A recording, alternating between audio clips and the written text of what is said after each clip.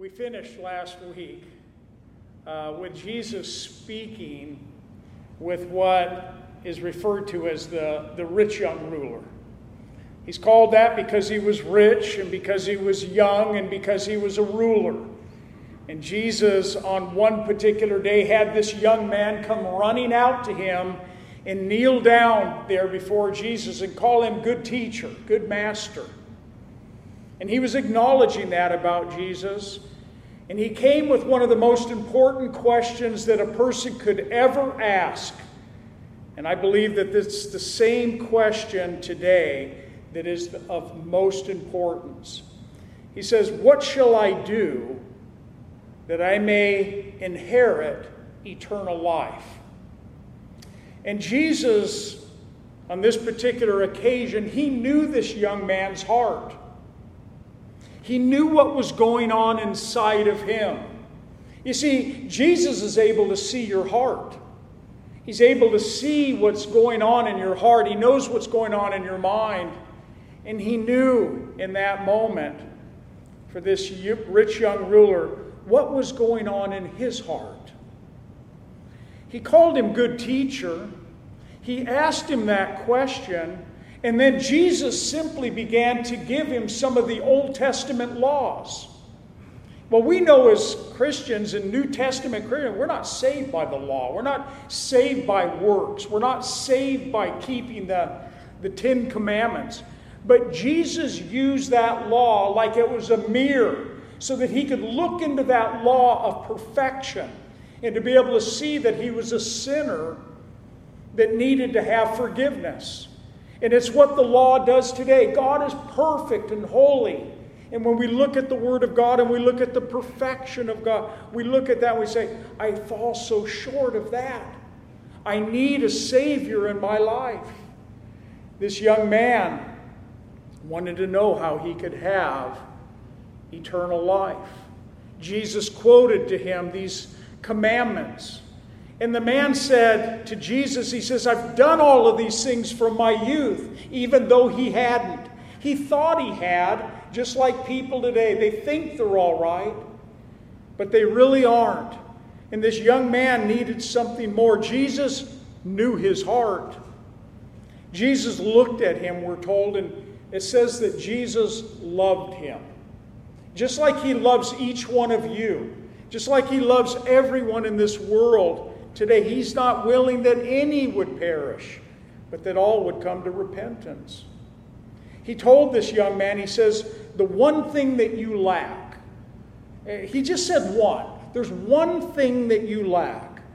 Go your way, sell what you have, and give to the poor, and you'll have treasure in heaven. Remember, he was a rich young ruler. He had much possessions. He had wealth. Jesus told him, go sell what you have, give to the poor, and then he says, and come, take up your cross, and follow me. Well, in this young man's mind, he wanted to know the answer to that question, how he could have eternal life. He wanted to know that, but he wasn't willing to give up the possessions that he had. Just like there are people today that are unwilling to stop doing something to follow God. I love my sin, or I love my possessions, or I love this. You could put whatever you want. You could insert whatever you want. But if it stands in front of that and you say, you know what? I love this more than I love salvation, then I would say you're like the rich young ruler. You're not ready to receive. Jesus, though, loved him. Jesus told the man what he needed to do. And the reason why he put it to him this way is because he knew that this young man desired his possessions more than he desired God. And we read maybe some of the saddest words that we read in the Bible. After Jesus said those words to him, this young man, we're told that he was sad with the words that Jesus had said to him. And it says that he went away sorrowful from Jesus because he had great possessions. What a sad moment. somebody that wants to have the answer to the most important question, he's now walking away sorrowful because he couldn't give up his possessions. You see, in God's perspective, having riches and having possessions is really not the problem. That's not the problem with God. God doesn't have a problem with people that have wealth or that have possessions in life. It's only a problem when riches and possessions that they have us. Do you see the difference? God doesn't care about those things, and he didn't even care about those things with the rich young ruler. But what he knew about this man's heart is that he was covetous. He was seeking after those earthly possessions and desired those earthly things more than he desired God. You see, Jesus always wants to get to the very heart of the problem. He wants to get down to the nitty-gritty of what's going on inside of us. Religion just deals with the outward surface of people. Jesus deals with the heart.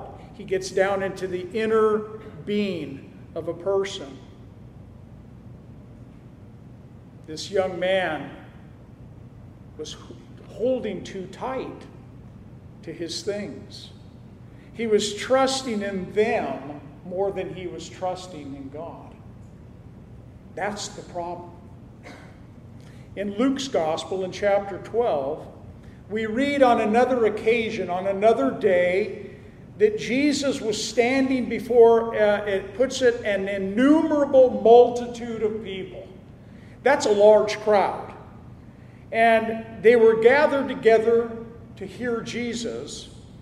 And it says this crowd was so big that they were trampling one another.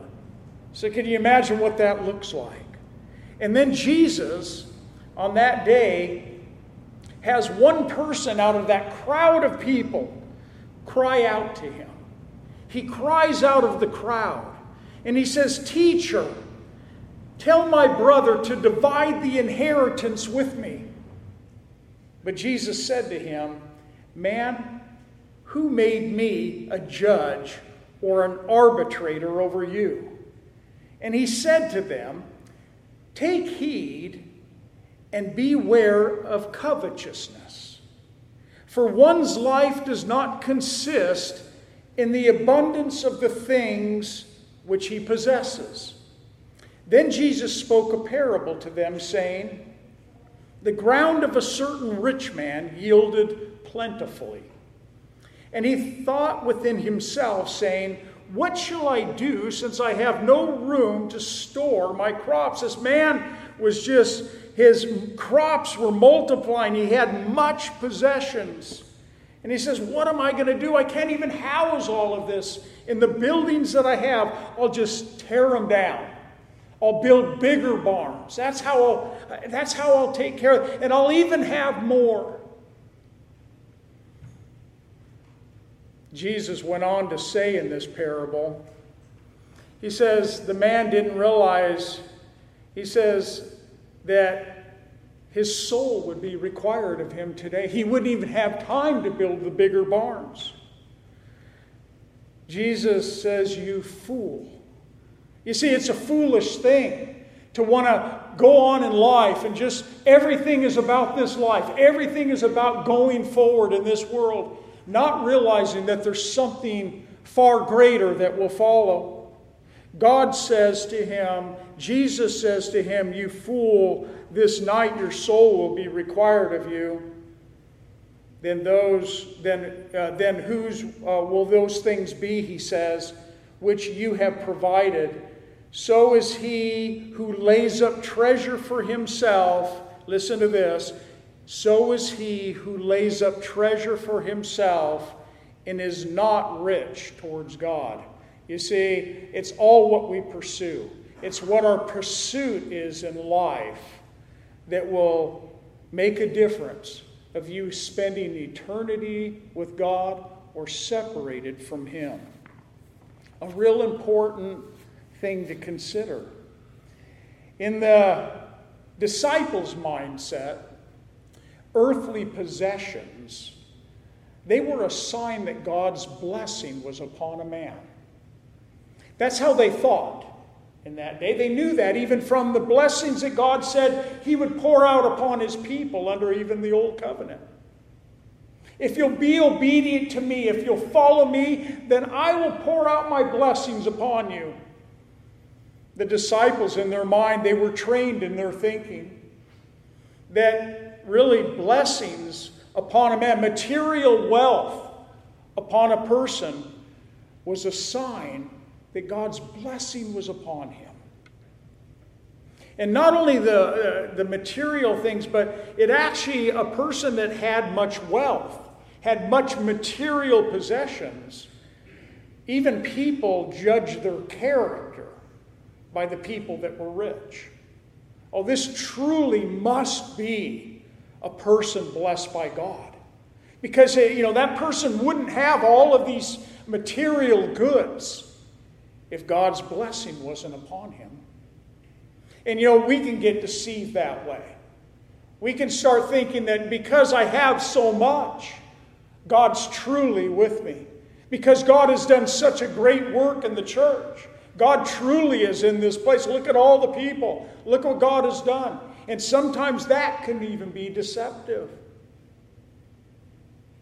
Jesus, on another occasion, He taught the disciples the dangers of riches upon our hearts.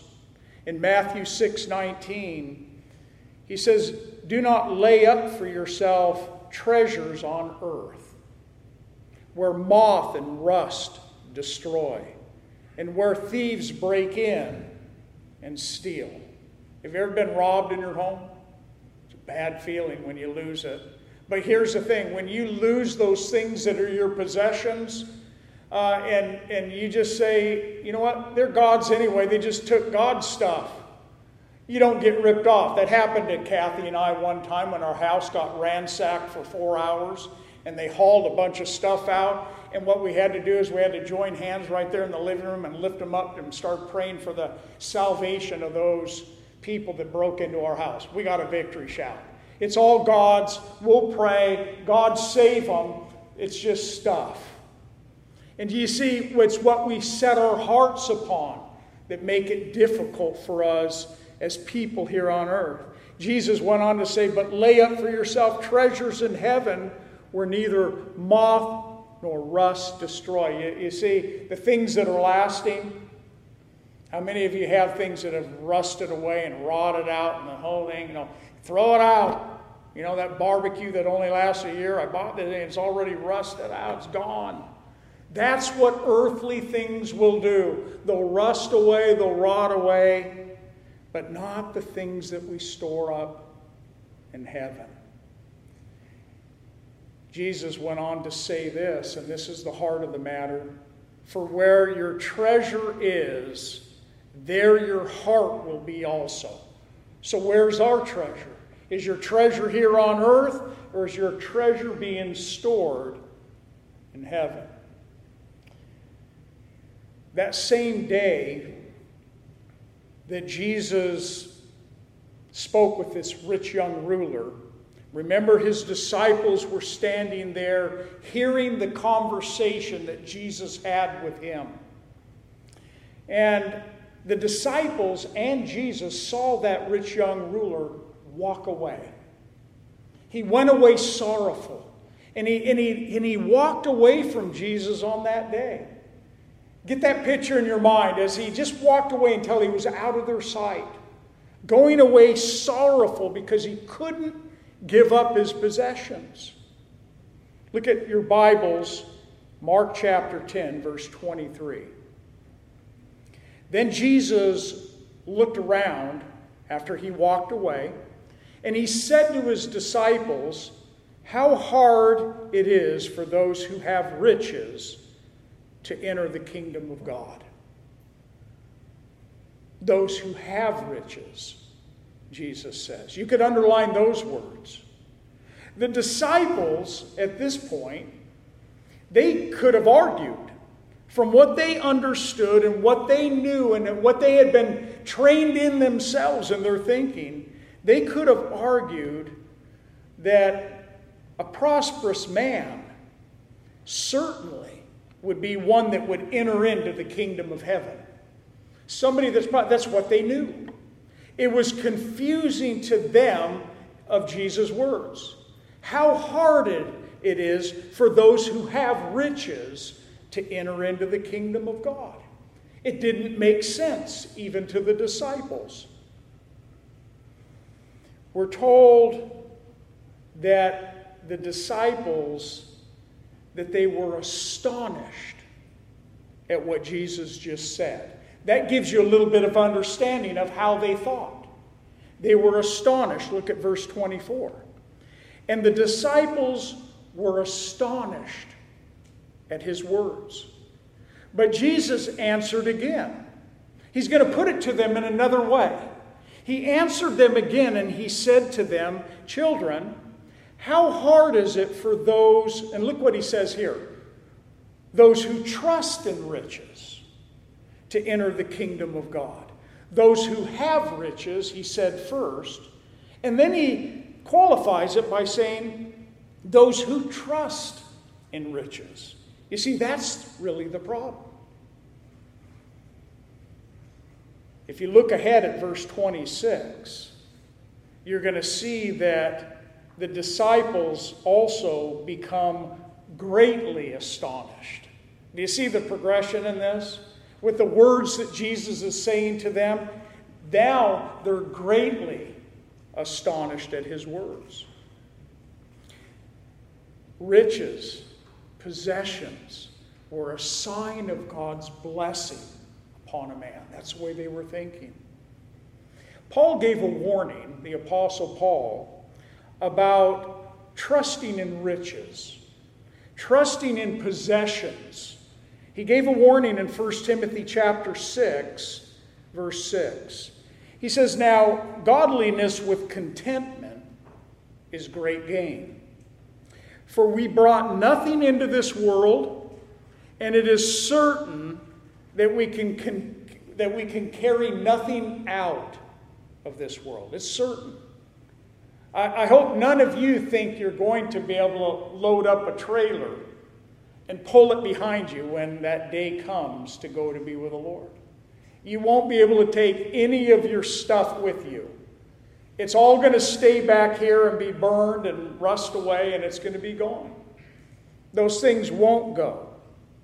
Paul says we can carry nothing out of this world. And then he says, and having food and clothing, those two things, with these we shall be content.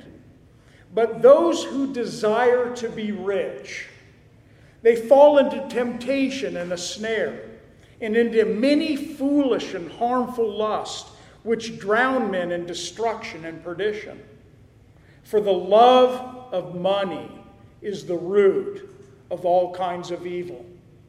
It doesn't say that money in itself is evil. It's just a tool that we use to trade. It's the love of money. It's the desire towards riches, the desire towards possessions that can bring destruction upon people. It's the root of all kinds of evil, for which some have strayed from the faith in their greediness and pierced themselves through with many sorrows. That's a pretty straightforward warning about those that would desire riches over the true riches that we could have in eternity. It's been said that a rich man without God is just a poor man with money. I love that. Let me say it again. A rich man without God is just a poor man with money. It just all depends on what you desire the most in life. What's driving you in life? Jesus now goes on to expound even further this thought with his disciples. Why? Because they're still wrestling with it. Look what he says to them in verse 25. Jesus says, "It is easier for a camel to go through the eye of a needle than for a rich man to enter the kingdom of God." And the disciples, I think they're thinking what Jesus had said and what Jesus is saying here, they're thinking it's impossible for the rich to enter the kingdom of God. What Jesus just said here, it's impossible that somebody has material possessions, that is rich, that has wealth, that it's impossible for them to enter the kingdom of God. That was bucking up against the way they always learned and what they always thought. The problem with the disciples, and it's a problem a lot of times with us, is that it's easy to get things skewed in our minds. It's easy to get even doctrine, biblical doctrine, out of balance. We can think of things in a wrong way. And sometimes those thinkings go on for a long time. You know, we get something mixed up in our minds about God and about a truth of the Bible, a doctrine of Scripture, and sometimes we go on and on for a long time thinking that way. And this is one of those opportunities for the Lord to kind of clear up some misconceptions in the minds of his disciples. Remember, they're learning, just like we do. They're learning right now from the Lord. Really, he's answering this question to them about riches and the hindrance that could have upon a person entering into the kingdom of heaven. These disciples, they were already astonished at Jesus' words. Now they're going to be greatly astonished by what he just said. Look what he says in verse 26. And they were greatly astonished, saying amongst themselves. So they're having this discussion now over what Jesus just said. Who then can be saved? Who can be? But Jesus looked at them and he says, with men it is impossible, but not with God. For with God all things are possible.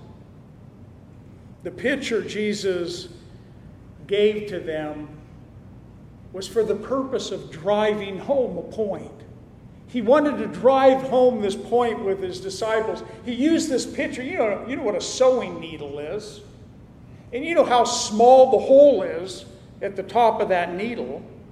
And then he contrasts it with one of the largest animals in Israel, a camel that was there. And he's saying this camel passing through this little eye of a needle, that seems impossible, doesn't it? That's the way the disciples say, when you're speaking and how you're speaking to us right now, then somebody that's rich, somebody that has material, it would literally be impossible for them to go to heaven. But that's not what we've always known. We thought the blessings of God were upon the rich. I wonder how many of us that are here this morning that we were an impossibility in the eyes of somebody that was praying for you for a long time. You know, we all have those, don't we? We have family members that we've been praying for years. And then quite often we think in our minds, or maybe we even say it, God, is it even possible that this person is going to come to know you? I've been praying and looking and waiting upon you. And God, it just seems like it's impossible that they're ever going to turn to you. Will they ever come to you?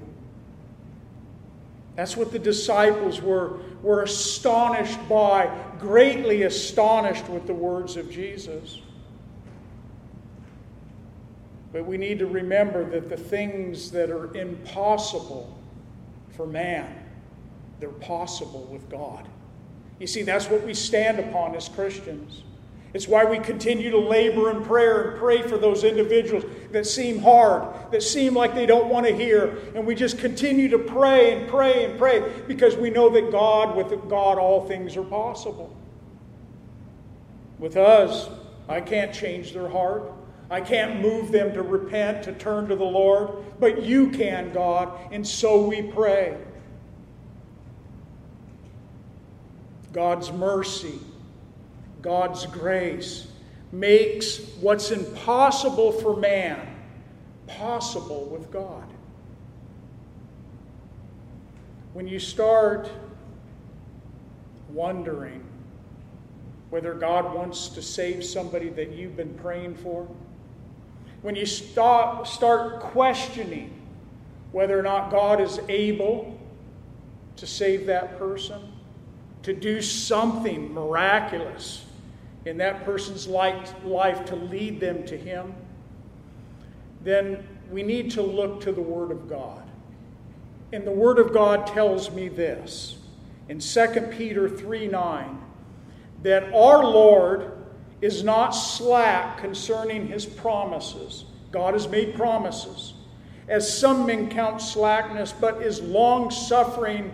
In other words, God is very patient even towards those people in the world that reject, and they continue to reject that salvation that is given for them.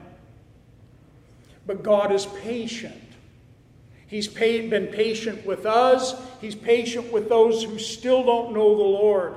He's long-suffering towards us. And then it tells us this: He's not willing that any should perish, but that all should come to repentance. That word any and that word all includes every single one of us here. It includes everyone in this world that doesn't know Jesus Christ as Lord and Savior. That God is not willing that any should perish, but that all should come to repentance. That's the heart of our God. God doesn't send people to hell. He doesn't want people to go to hell. If people end up in hell, it's because they've climbed into hell, not because God sent them there. Jesus loved that rich young ruler, and He allowed him to go away sorrowful because he had a heart of covetousness, but God wanted to save him. Jesus wanted to save that young man's life.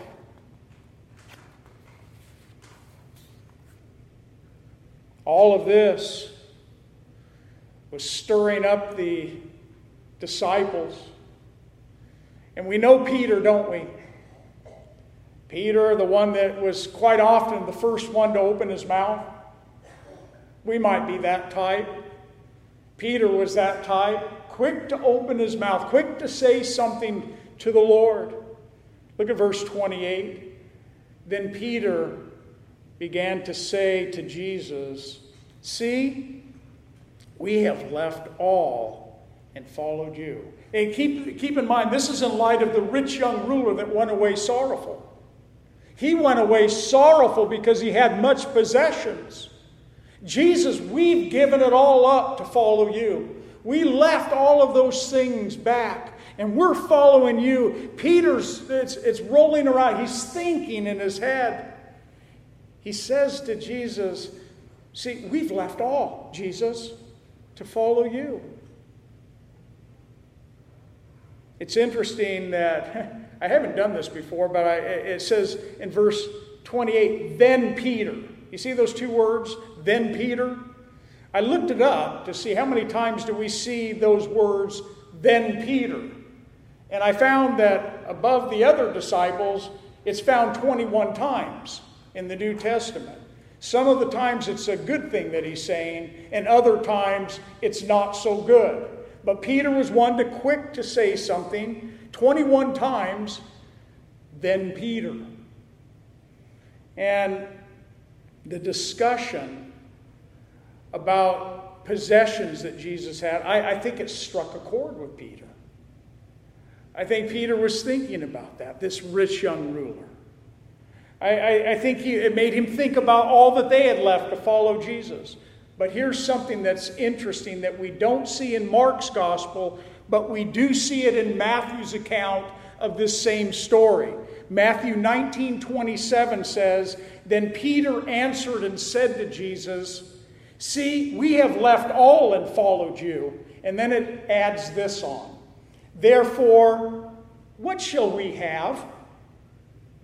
Oh, okay. Okay, what shall we have, Jesus? We've left it all. Okay, so what do we get for this? What are you going to give to us for giving it all up and following you? Gives you a little bit of insight into what was going on in Peter's mind. Jesus, he's so gracious. He's so forgiving and gracious. In verse 29, Jesus answers and said, "Assuredly, I say to you, there is no one who has left house or brothers or sisters or father or mother or wife or children or lands for my sake and the gospel's, who shall not receive 100-fold now in this time houses and brothers and sisters and mothers and children and lands with persecutions." He adds that on. Isn't that interesting? With persecutions. In the ages to come, eternal life. But many who are first will be last, and the last first. Jesus went on to address Peter's words. We've left it all to follow. And what shall we get from this, is what Peter was asking. Jesus wanted Peter, and he wanted the other disciples to know, you'll never outgive God. No matter how much you think you've given up for him, you'll never outgive him. He'll always give you back more than what you gave out. That's important to know. But he says about this leaving of all of these things. I remember when my family and I, we left to Wales in the UK in 2002 to go plant a church there. And on the very first Sunday that we arrived in the UK, we sat down on a Sunday morning service, and the pastor that was teaching that morning was teaching out of the book of Matthew.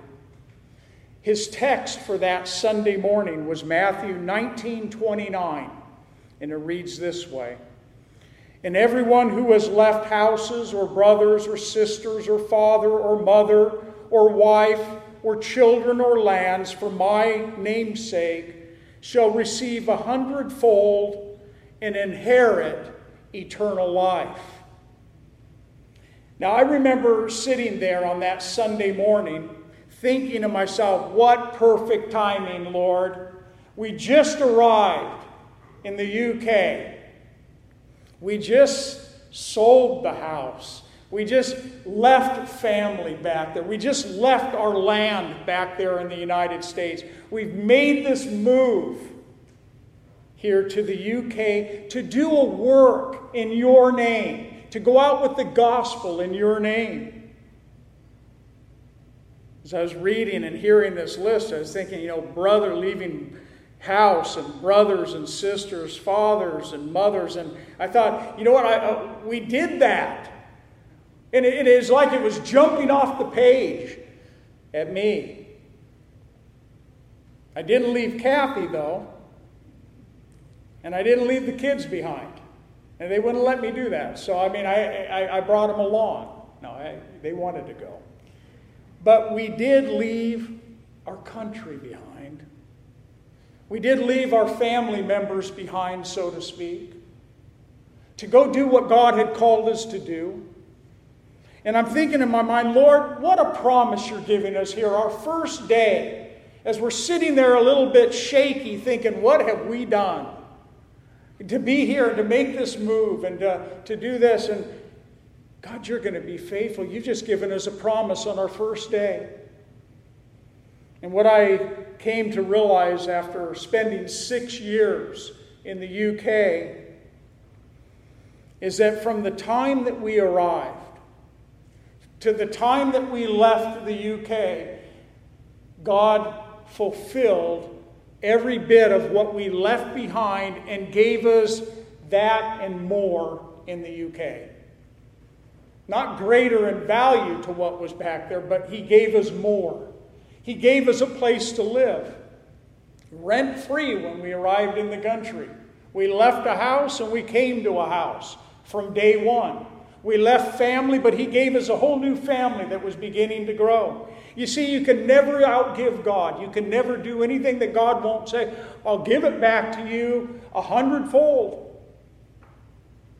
It's a way of Jesus saying to His disciples, I'm going to bless you. You serve me, you give it up for me, I will bless you. It's what He's telling His disciples. But then He says in verse 31, but many who are first will be last. And the last first. And this was another problem. We're going to see it as we go on in the chapter later. Another problem that Jesus had already addressed with them. He's going to address it again. Promises are incredible.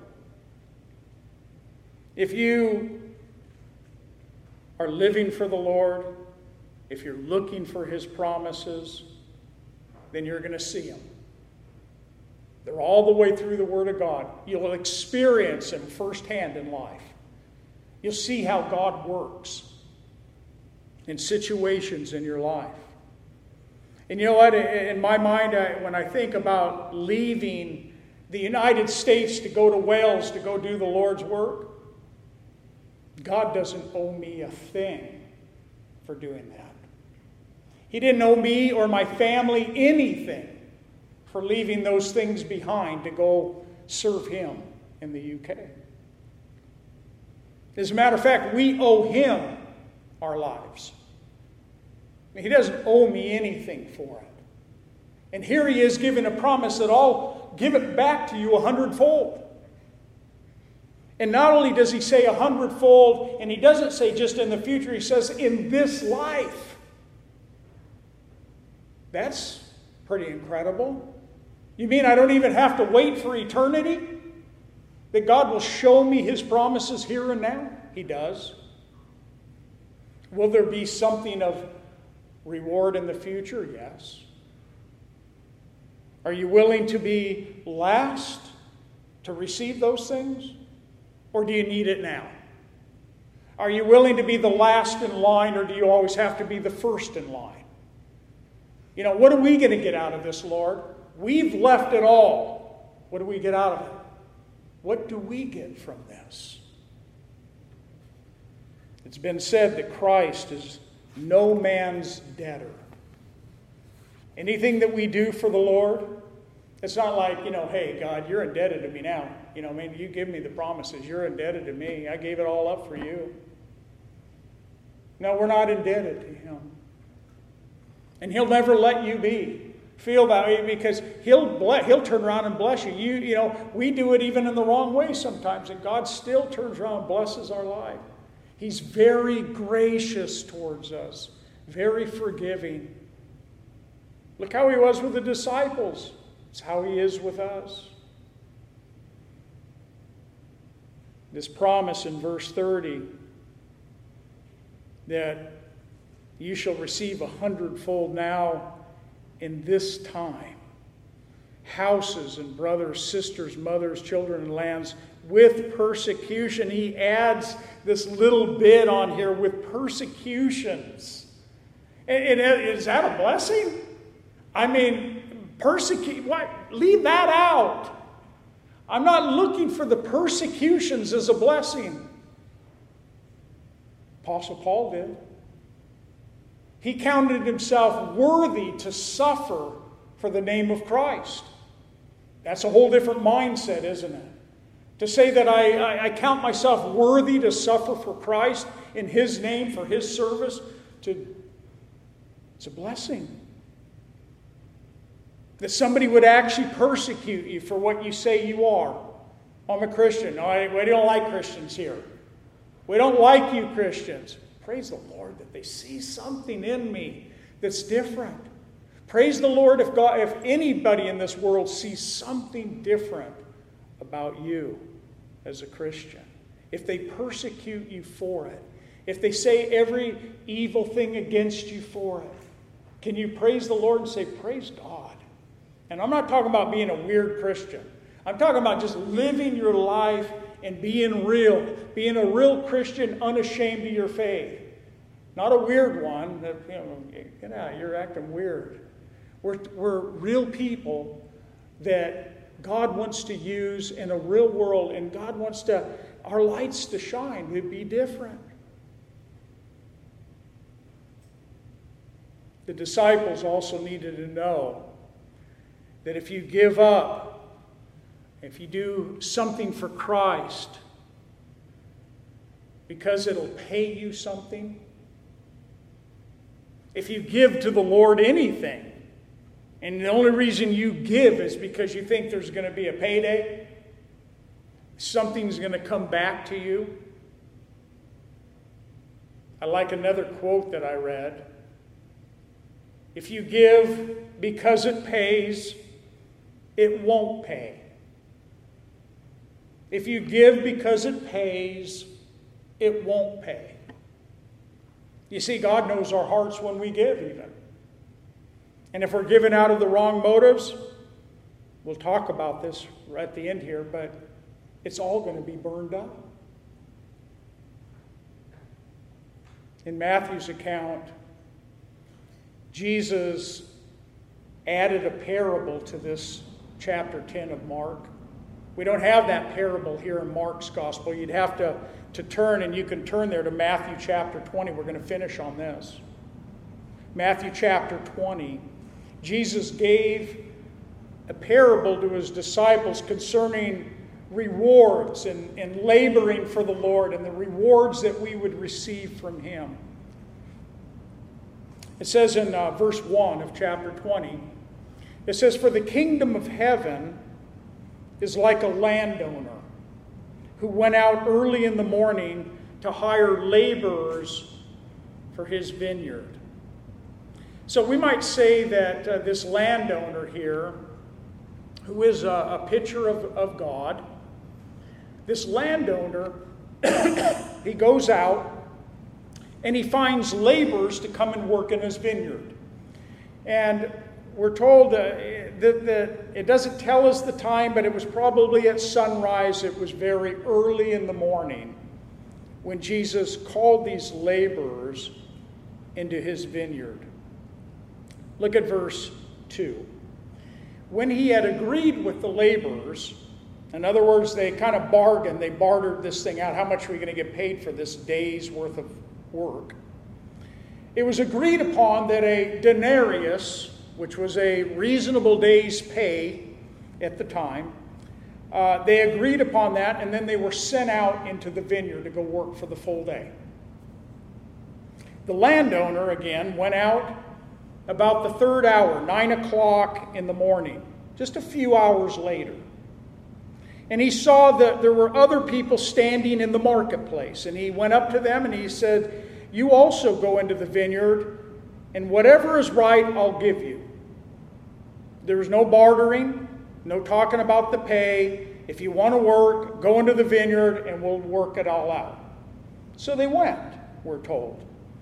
And then he went out at the 6th hour, at 12 noon, 3 hours later after that. And also at the 9th hour, 3 o'clock in the afternoon.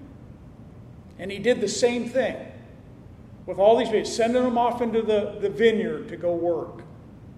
At the 11th hour, which is 5 o'clock in the afternoon, he went out and he found others that were standing idle. They were just hanging out, standing idle. And he said to them, "Why have you been standing here idle all day?" And they said to him, "Because no one's hired us." And he said to them, "You also go into the vineyard, and whatever is right, you'll receive." It's 5 o'clock in the afternoon. 6 o'clock, 9 o'clock, 12, 3, and 5, spread out over the whole day. People showing up in the vineyard, all the workers coming to the vineyard.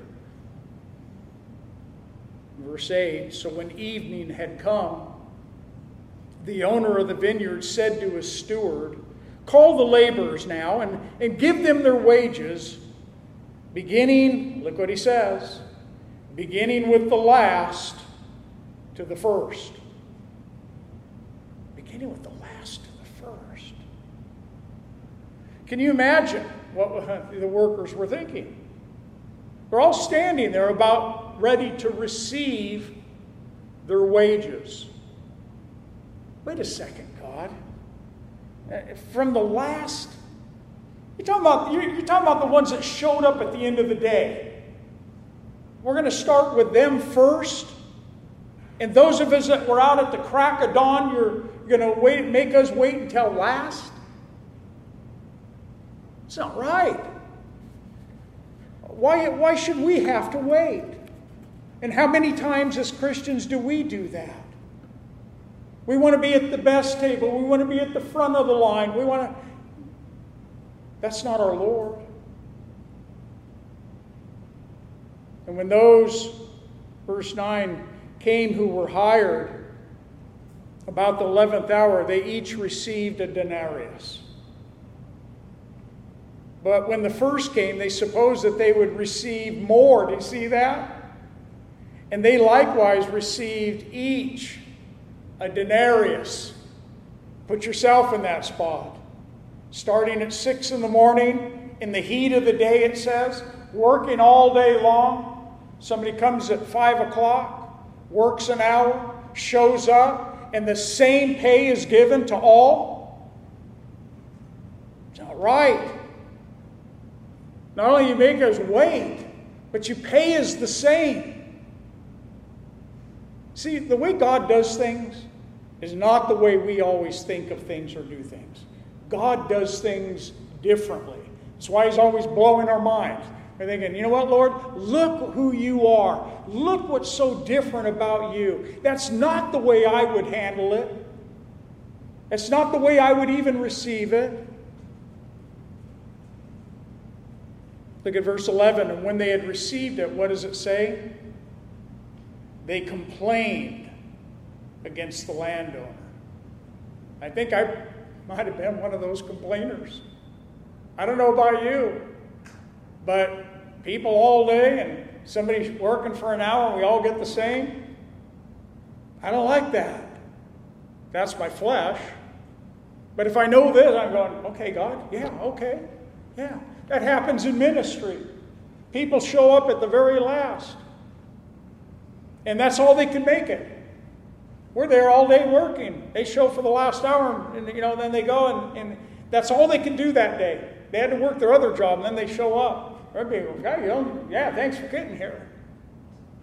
And all the while, God is saying, you know what, I'm going to honor that person that showed up for that last hour of work, and he did it with the same heart as you did being here all day, except you're the one that's complaining. This person is going to get reward, and you might lose all your reward, and you put 5 hours in more than him.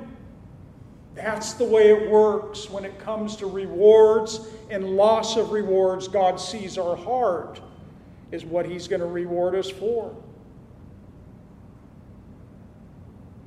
Verse 12, and we're almost done, saying, these last men have worked only 1 hour, and you made them equal to us who have bore the burden in the heat of the day.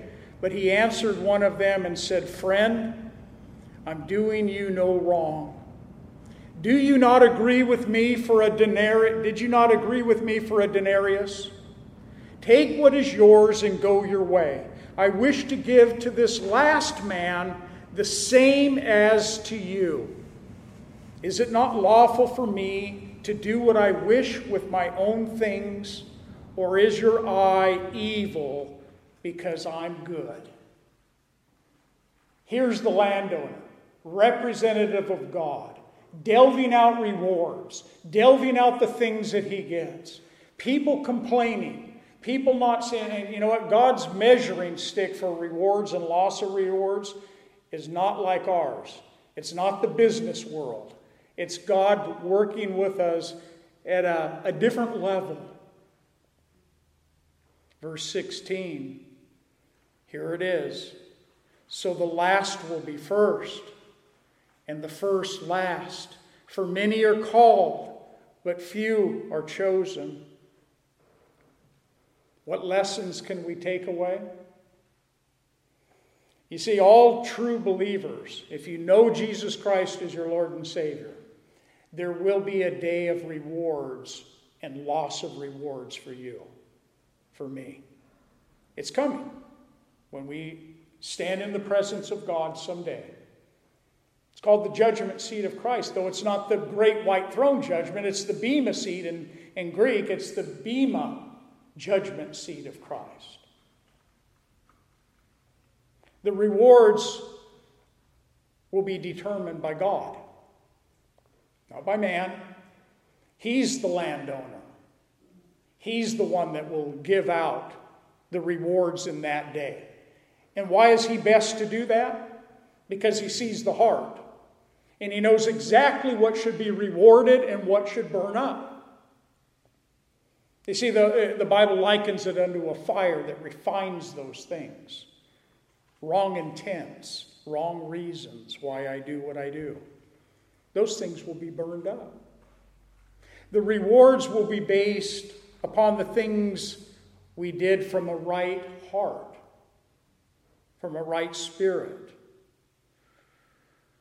These first group of laborers that bargained for their wages, the last of the workers, they just simply had to fall on the grace and mercy of God. Here we are getting paid the same. Here I am standing in heaven, and I've only been a Christian for a year. This saint has been a Christian for 50 years. A lot of that stuff that hit the fire burned up. A lot of effort went in all those years. And here's this saint standing there with not very many years getting rewarded greatly. You see, it's going to be an eye-opening day on that day because God searches the heart. And God is also sovereign. He does as he pleases. Who are we to say to God? Who are we to say to him, why would you do this or why would you do that? God's God. He does what he wants to do. Not what we want him to do, but what he wants to do. And he's always fair, just, and holy in everything that he does. The grace and mercy of God extended to those who really didn't even deserve the wages. They still got paid, but they complained. You know how you do start out doing something for the Lord of the right heart, and then all of a sudden, something gets into the mix. That pretty soon you're getting all bitter and you're getting all worked up about it, and now I'm serving these kids here. I'm doing this at church and doing. Oh, yeah, started out well. You see, it's not always how we start out; it's how we finish that God is going to reward. We've all been called into the vineyard as Christians. Every true believer is going to be rewarded someday for what they have done for the Lord out of the right heart or what they have not done out of a right heart. And God will call that loss of rewards. Rewards we thought we were going to get, but we're not. It's going to be I guess I would call it a day of big surprises for the Christian when they stand before the Lord. I used to tease one of my friends, a Christian friend of mine, those asbestos suits? You know what asbestos is? It doesn't burn very easy. I used to tell him, I said, I'm gonna put on an asbestos suit if I happen to be standing behind you at the bema seat. Because when that stuff hits the fire and that blast furnace comes out, I don't want to be burned up with you. It's going to be that sort of thing. I don't know what all that's going to look like, but we know that what the Bible talks about is that there's going to be this refining by fire, where it's going to reveal and bring out really what the motive in the heart was. And you will either be rewarded for that or you will receive a loss of reward. And it tells us in the book of Corinthians where this speaks about this. You can read it in 1 Corinthians 3:9, but it says, if anyone's works is burned up, he will suffer loss, but he himself will be saved, yet so as by fire. You see, there's going to be a lot of people that might stand before the Lord in that day. Saved. I'm in kingdom of God. I'm in heaven. But when it comes to the work side of it and the rewards for those things done, they just kind of, a lot of it just went up in smoke. There wasn't much left. But praise the Lord, I'm here. Praise the Lord that I'm in heaven. Praise the Lord that he saved me. And I think there'll be rejoicing both sides of that. But how much better to go into eternity knowing that you have stored up treasure in heaven that neither moth nor rust will corrupt. It'll go on for eternity.